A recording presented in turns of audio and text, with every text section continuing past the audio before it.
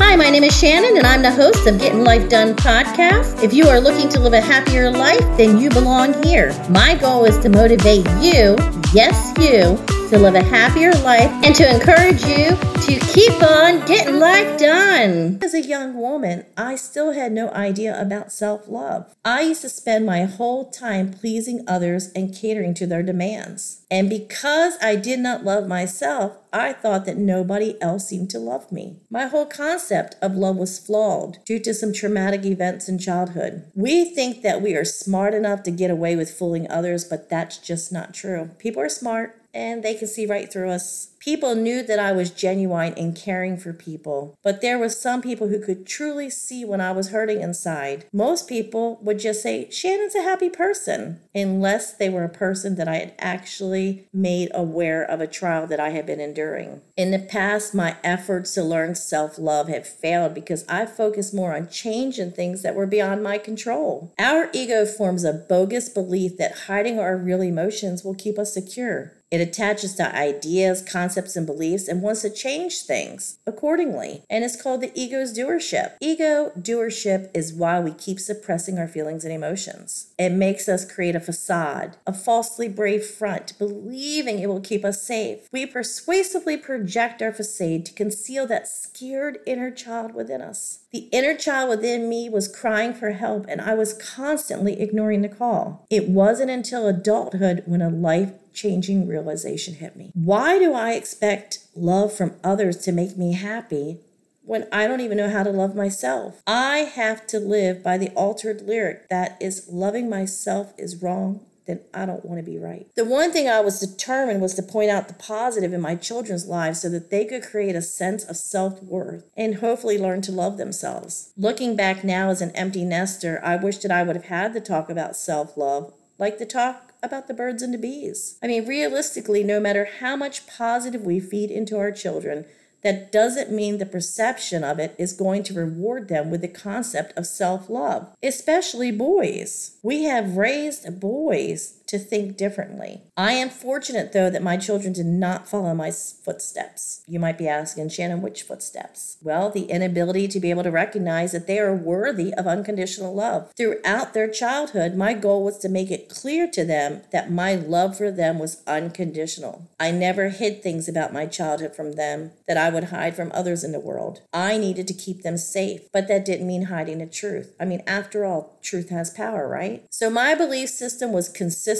and unwavering until one warm, lonely summer day when my eyes were wide open. I was sitting on my porch with a glass of iced tea and my Bible. The realization that I was focusing on transforming myself for the sake of the outer world, whereas the key to real happiness lies into delving into the inner world. My outer world was just a facade. Please remember that your outer world can be people that you engage with daily or have a close relationship in life. And before you judge me, think about this. I challenge you to think for a few minutes. Have you ever wanted to go on a diet so that you didn't look fat to other people on the beach? Have you ever purchased a new car because you didn't want people to see the clunker you drove to work or school? Did you ever purchase clothing that was in style even if you didn't really feel comfortable wearing it? And did you buy the most recent Michael Kors purse even though you knew you couldn't afford it? Do you wear eyelashes that don't belong to you? If you were able to say yes to any of those questions, then you have engaged in what I call an outer world facade. Everyone does. I mean, the proof is in social media. People normally post only the positive, great things happening in their life. We should not allow ourselves to feel embarrassment by this. It's truly a challenging journey to keep things real in life. I mean, self-love is a struggle that is real. So you might be asking, well, Shannon, how do you do this? I continue to remind myself of self-love in attempts to not allow my emotions to pull me down. It's not simple, and since music is often encouraging, I would like to mention that Who You Are by Jessie J is a wonderful song that is a great reminder that you can still be experiencing mental pain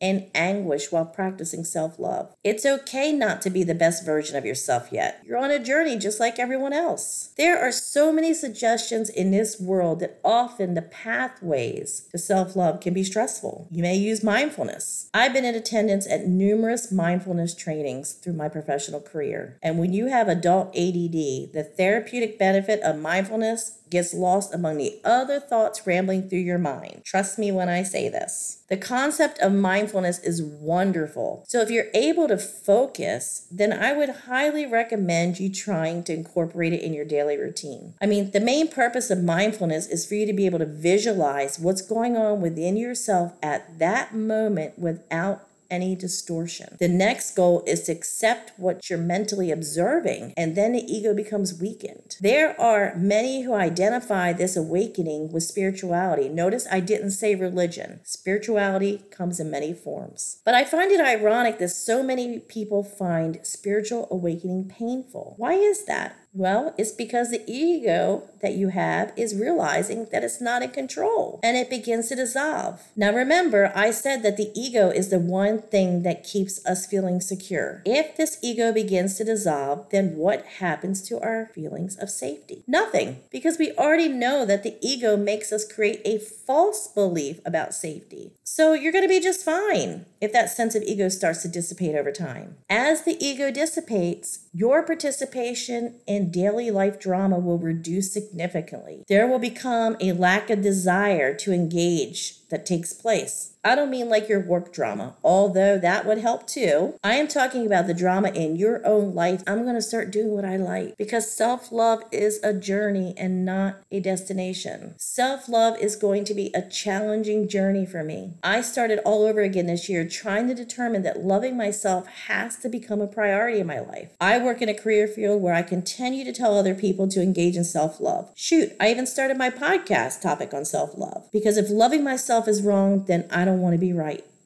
But I'm going to be transparent and honest with you. If loving me is wrong, then I don't want to be right was not on my current playlist for this year. Until I read the blog that my niece Mindful Mama wrote about self-love. Yesterday, I decided to engage in the first exercise that our followers were asked to engage in on our blog. I wanted to do the exercise so badly, although I felt a little silly at first taping them on the mirror. And the one thing that I didn't think about was that my husband was going to be looking at my self-love mirror post every day, since he brushes his teeth in this bathroom as well. At first, I felt a little weird that he was going to be able to see the things I loved about myself. See, there was my ego again telling me that it was conceited and or weird for me to do this activity. After the first 5 minutes, he said to me, "You really should write those with a darker marker." I had to smile for 2 reasons. One, he cared enough to look at what I wrote. And 2, he was not only aware of the exercise, but it leaves me with a sense of accountability to keep on going this month. So if I've piqued your curiosity, then you can check out the Apple Podcast Season 1, Episode 1 on self-love. I am planning to share my journey along the way this month on our Facebook group, and you can find that on Getting Life Done.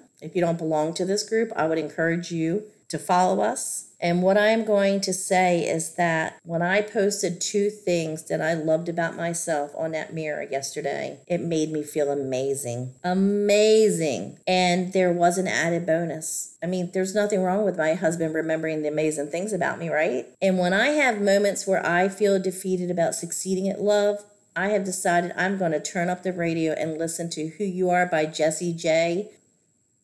I would like to thank you for listening to this podcast. I hope you enjoyed it. You can find everything that was in this episode on the Getting Life Done website. And if you would, we would love to have you subscribe to the podcast. So until next time, you be happy and keep on getting your life done.